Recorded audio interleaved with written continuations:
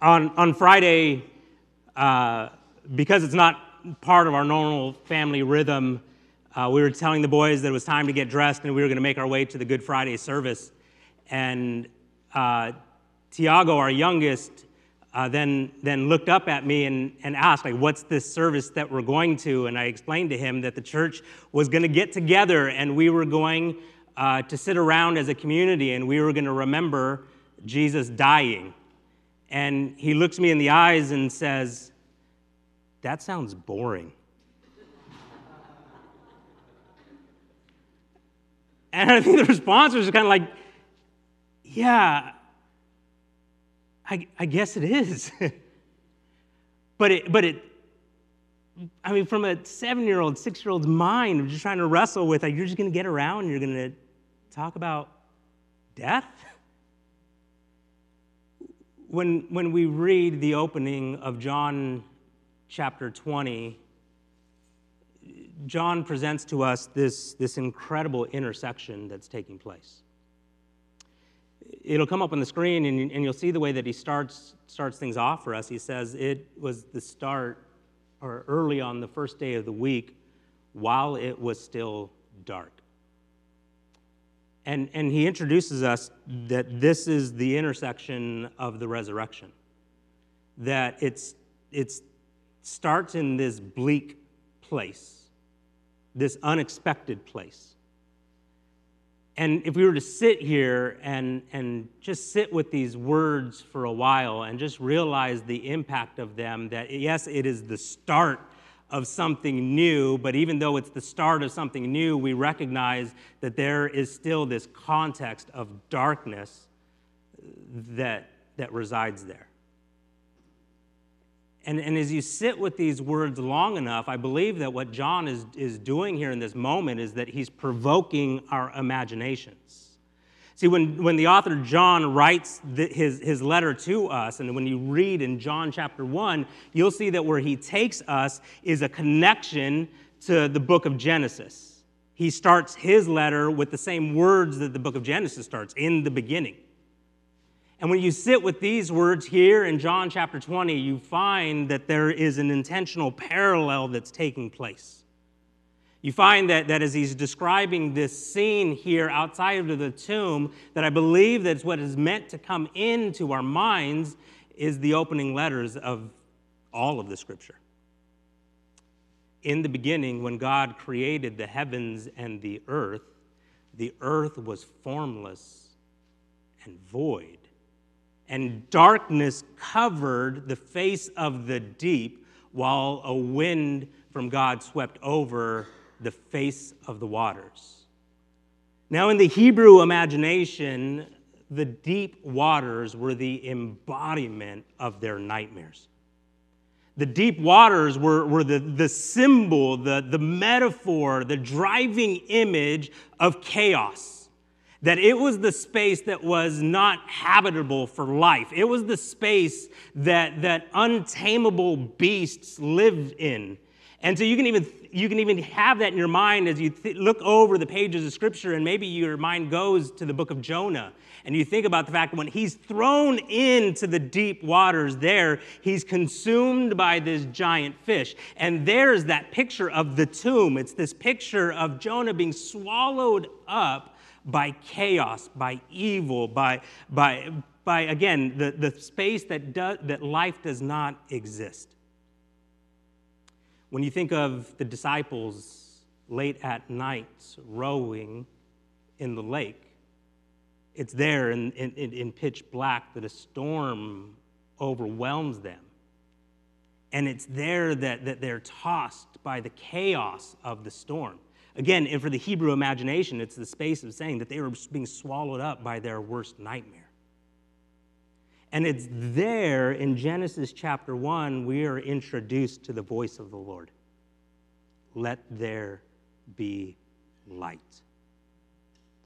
That's where the story starts.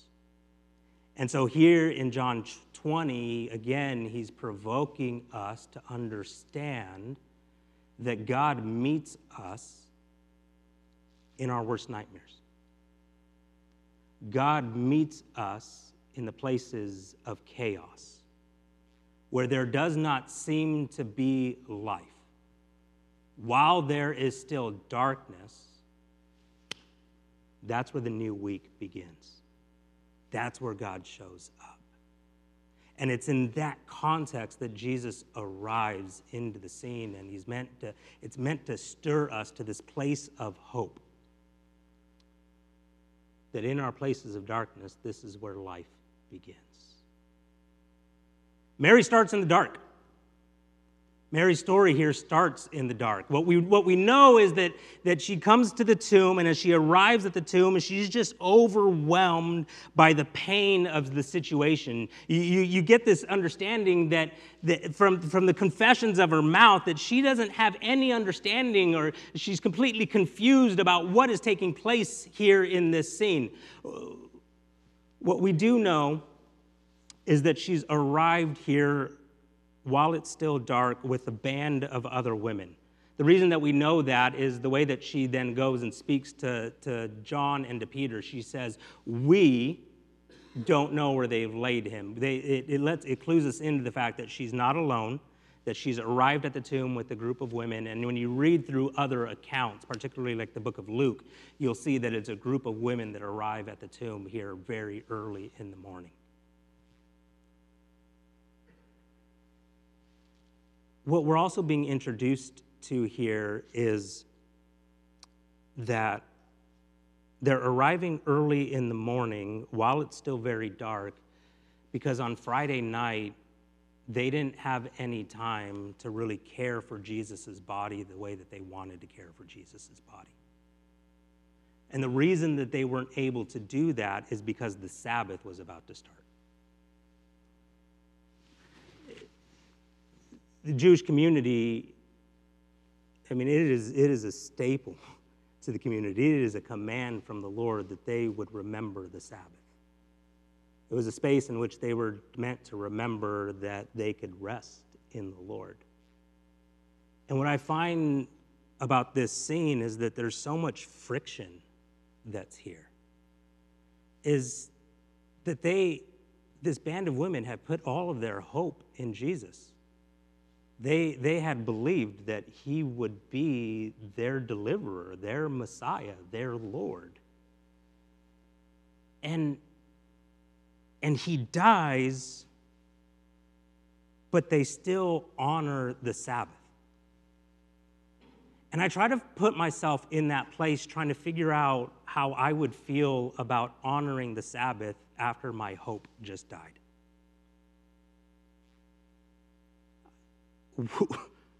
Would I do it? Their world collapsed, but for some reason, they still have this rhythm, this habit of staying in orbit around the Lord. And I think here is just this subtle argument for us of how important it is that we develop these habits in our lives of staying in orbit around the Lord. And the encouragement isn't read your scripture and have regular times of prayer and keep the Sabbath because it will keep you as a good Christian. But I think that what we're developing in our lives is this ability to stay in orbit around the Lord, to taste and see that he is good, because there will be seasons in our life when it feels like darkness is winning. But when we have developed the habits of staying in orbit around the Lord, it will help us to continue to pursue him even when we're in darkness.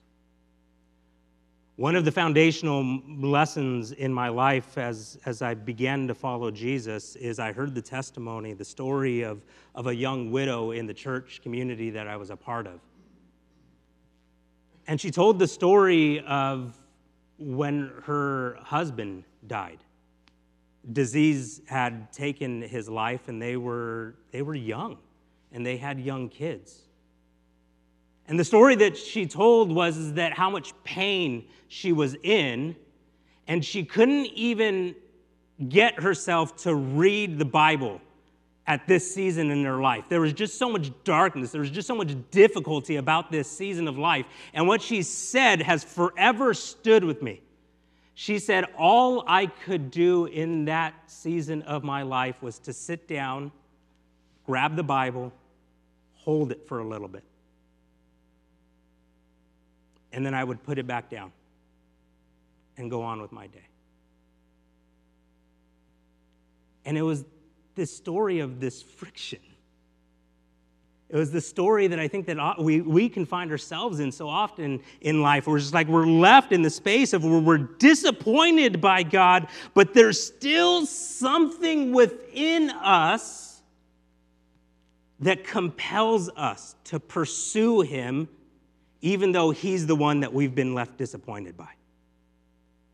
And I think that Mary's story is all of our story in this space in these spaces of life that we find ourselves in, where we're just like, God, I don't know what you're up to.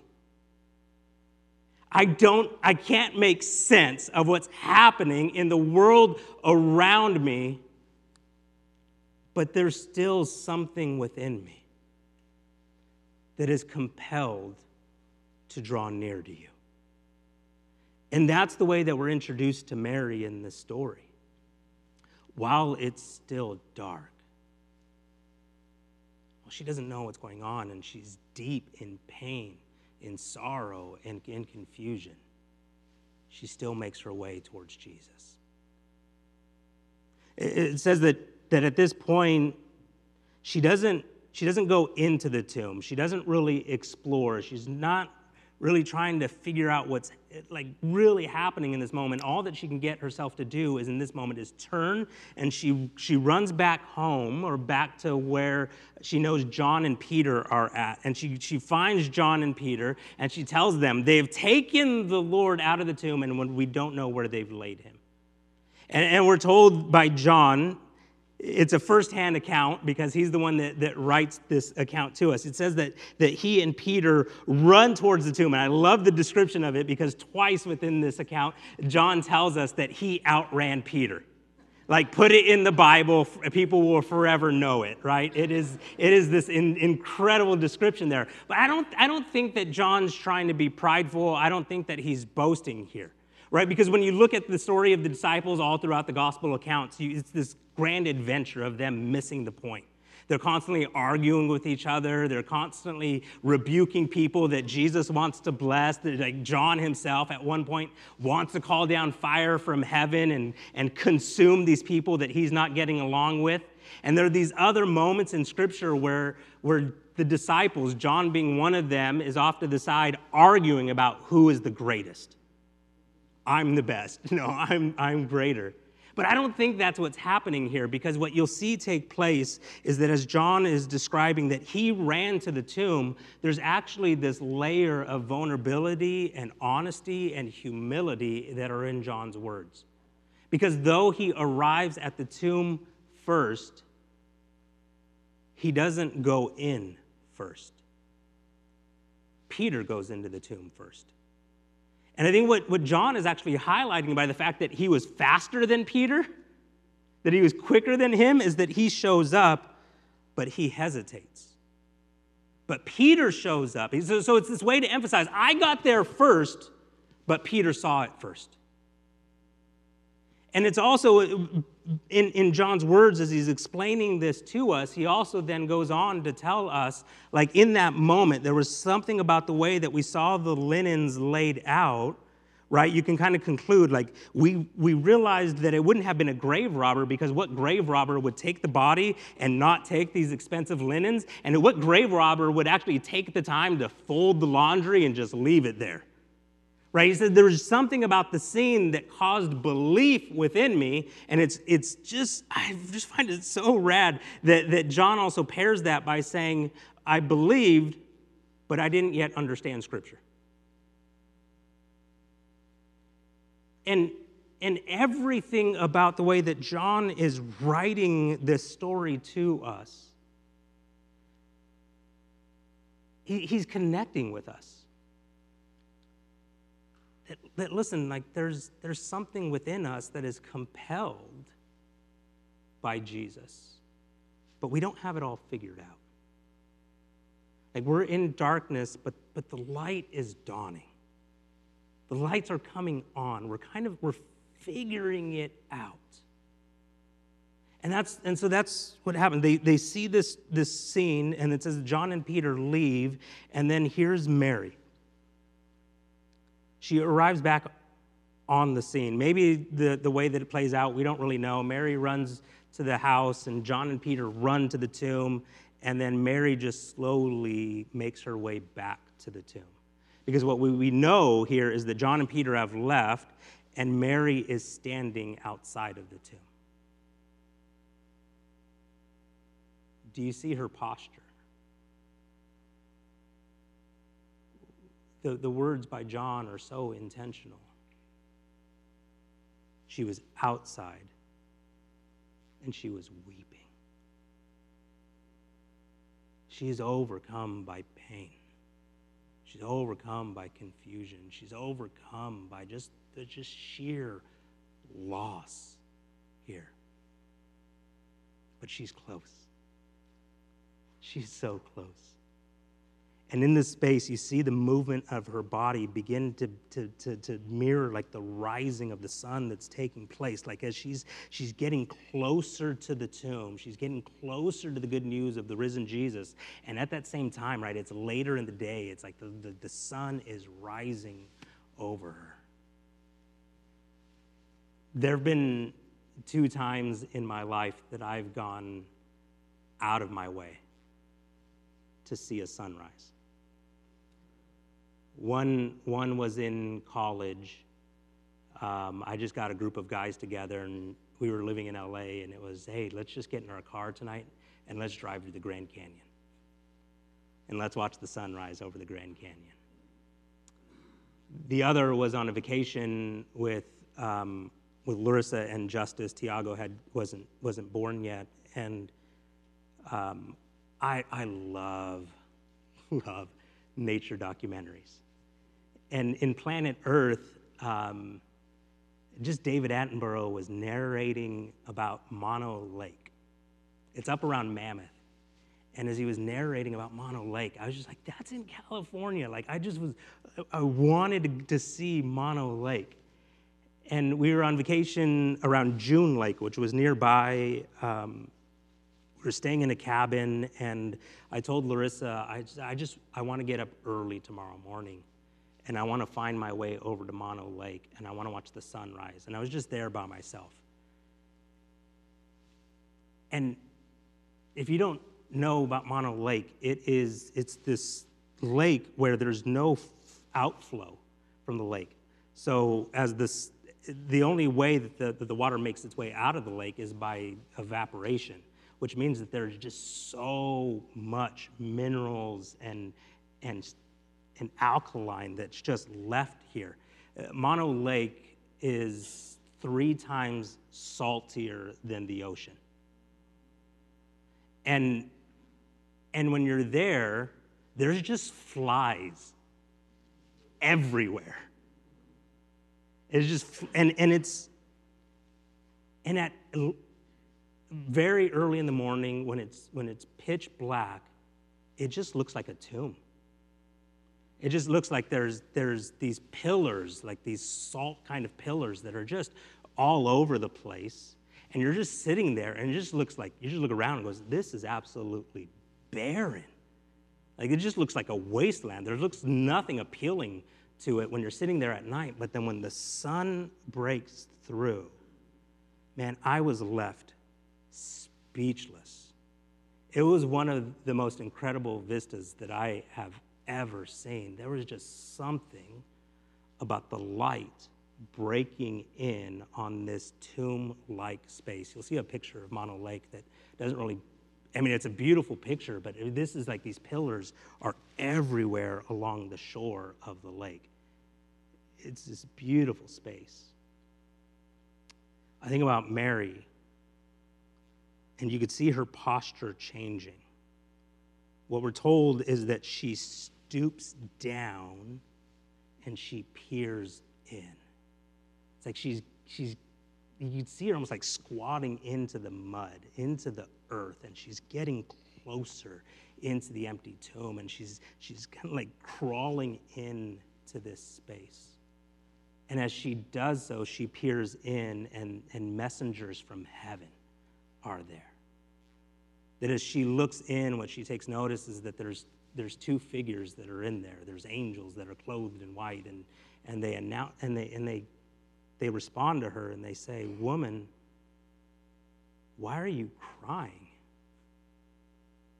I don't think the angels were indifferent to the pain of Mary. I don't think that it was like, I'll be honest, like sometimes the way that I've responded to my boys, "Why are you crying?" There's nothing to cry about. There's no crying in baseball, right? Like that. It wasn't this like aggressive or callous or indifferent to the pain that was there kind of a "why are you crying" kind of statement. But man, it's when you read this, it's these spaces that I would love to actually hear the tone and texture by which the words were spoken to Mary. But I imagine what they were doing was trying to show Mary that there was a different way that she was meant to be viewing this empty tomb. Do you realize there's two vantage points that are at play here? Is that here's Mary, and she's looking into the empty tomb, and what she sees is just the missing body of Jesus. But if you flip around and you're standing with the vantage point of the angels, very likely what they're seeing is Mary, and right behind her, Jesus. Because we're told right after this, she turns, and there's Jesus right there. So it makes sense then that the angels in this moment turn and they look at Mary and they see Jesus, and the question would naturally be, "Why are you crying?" He's right there.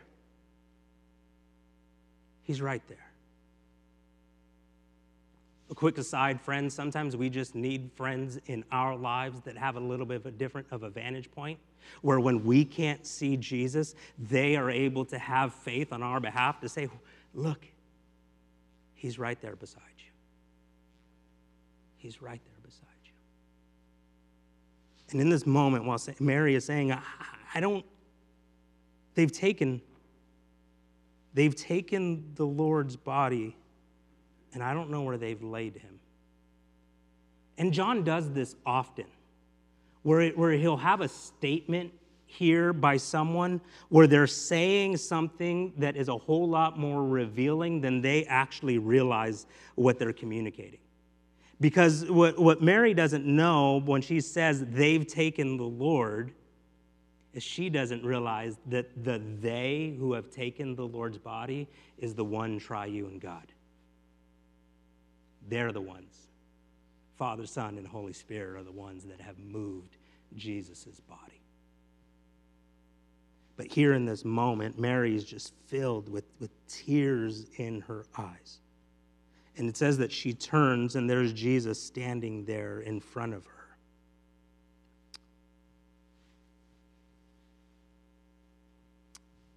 And he asked the same questions. He asked the same question, "Woman, why are you crying?" But he adds another question. "Who are you looking for?" Who are you looking for? And as readers of this account, it's meant to be a question that we all ask of ourselves.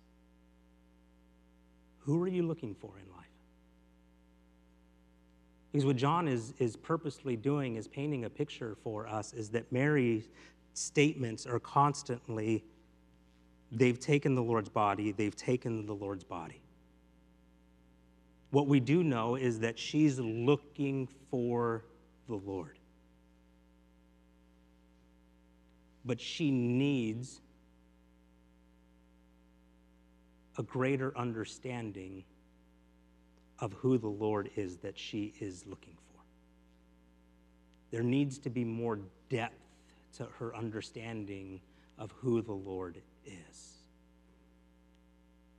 Mary, you're looking for the Lord, but the one you're looking for is greater than you realize.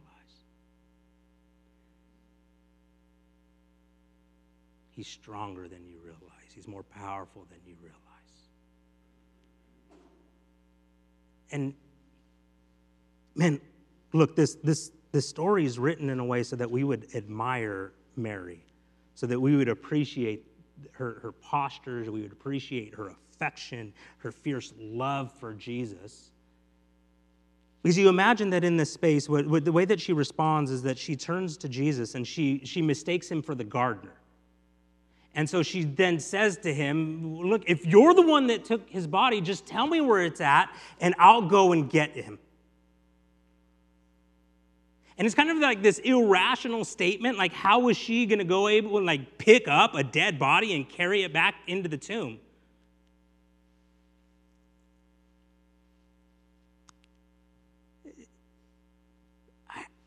If I'm Mary, and the person that's standing in front of me, I think might have just stolen the body of the most important person in my life, I wouldn't be so calm and gracious. But she's just here, and she's so gracious, and she's so kind, and she's just so patient. And what's on display for us is just this desperate love, this deep love for Jesus. Just tell me where his body's at. I'll go get it. She's not looking to be vindictive. She's not looking to hurt this stranger in her eyes. She's just like, just tell me where he's at. And then in this space, it's one word. Jesus looks at her and says, Mary.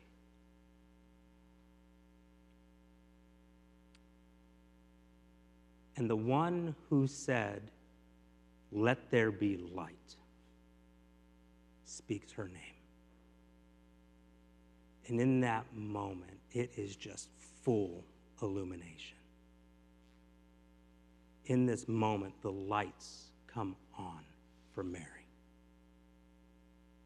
There is something so profound and so powerful about God knowing her name. There's just a level of connection, of relationship, of familiarity.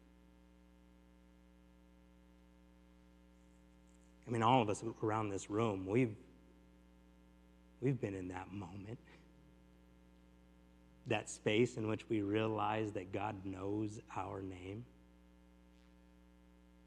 that he's just intimately aware of who we are. There's just something about the way that he stops in this moment and just says, Mary. And in this space, she just cries out to him, Rabboni! Just this ecstatic joy that takes place. And the way that it's described is that she grabs onto him. And in this space, Jesus' words are actually a little bit, like they can be a little mysterious to us. Because what Jesus says here in this space is he looks at her and he says, don't cling to me. Don't hold on to me. And that may feel a little bit strange. Like, why in the world would Jesus say, don't hold on to me? It's because what's happening here in this moment, it's like what's being revealed to us is that Mary lost Jesus and she's never going to lose him again. So what she does is just hold on to him. I am not letting you go. And so Jesus' words to her are pastoral and they're meant to shepherd and teach her, like, you don't have to fear anymore. You're not going to lose me. You're not going to lose me. I'm with you. And it's meant to be this assurance for all of us in which we recognize nothing will separate us from the love of God. And then he speaks these words to her, and this is for me like this climactic kind of moment in the story in which he tells her, don't cling to me, but go. The opening of the book of Genesis is that the Spirit of God hovers over the deep waters. It's darkness. But this is the setting in which he is going to bring everything into order. And over the pages, or over the words and paragraphs of Genesis chapter 1, you find that the light is dawning and that God is bringing everything into order. And the end of the creation account is of a humanity that's planted in a garden, and they're endowed with a divine calling. Let's rule together. Let's reign together. Let's be in partnership with one another. And John intentionally weaves this story for us so that we would see that though it starts in darkness, and he speaks a word, says the name Mary, and a light shines, and revelation is brought, understanding of who he is brought into this moment. And John intentionally tells us that Jesus is seen as a gardener. And what he's letting us here know in this moment is that the setting that we're now in is a garden. And it's here in this space with feet in a garden that Mary calls Jesus Rabbi. Is the words of relationship, of discipleship, of partnership. It is a profound statement from the writers of the gospel accounts that Mary is the first witness of the resurrection and that she is framed as a disciple of Jesus. And that she is the first one that is going to go preach about the resurrection. That she is the one that's going to go to the disciples and she's going to be the one that teaches them about Jesus. It's this profound statement that just honors Mary with such a divine calling placed upon her. And everything about this story is about the story of new creation. God returns us back to the garden. And with feet planted in the garden, he speaks purpose over our lives. He speaks calling over us. Partner with me. Partner with me as the word of this new creation is going to go out into the rest of the world. And this is the movement that God longs to do in all of our lives. That he would meet us where we're at.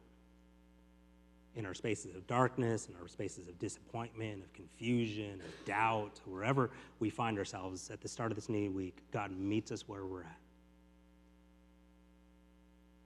And he gives us greater and greater clarity of who he is. And then he gives us a calling. Partner with me. Partner with me.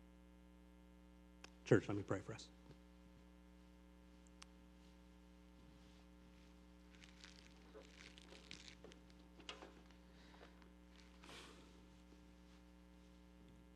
Father, would you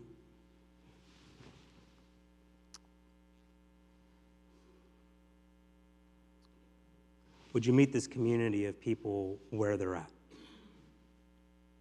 Whatever the stories are that reside here in this space, whatever circumstances and seasons of life people find themselves in. I pray that they would see a great light shine over their lives. I pray that this community of people would know what it is to have your radiant face, your countenance shining upon them. I would pray that they would know the depths of your love for them.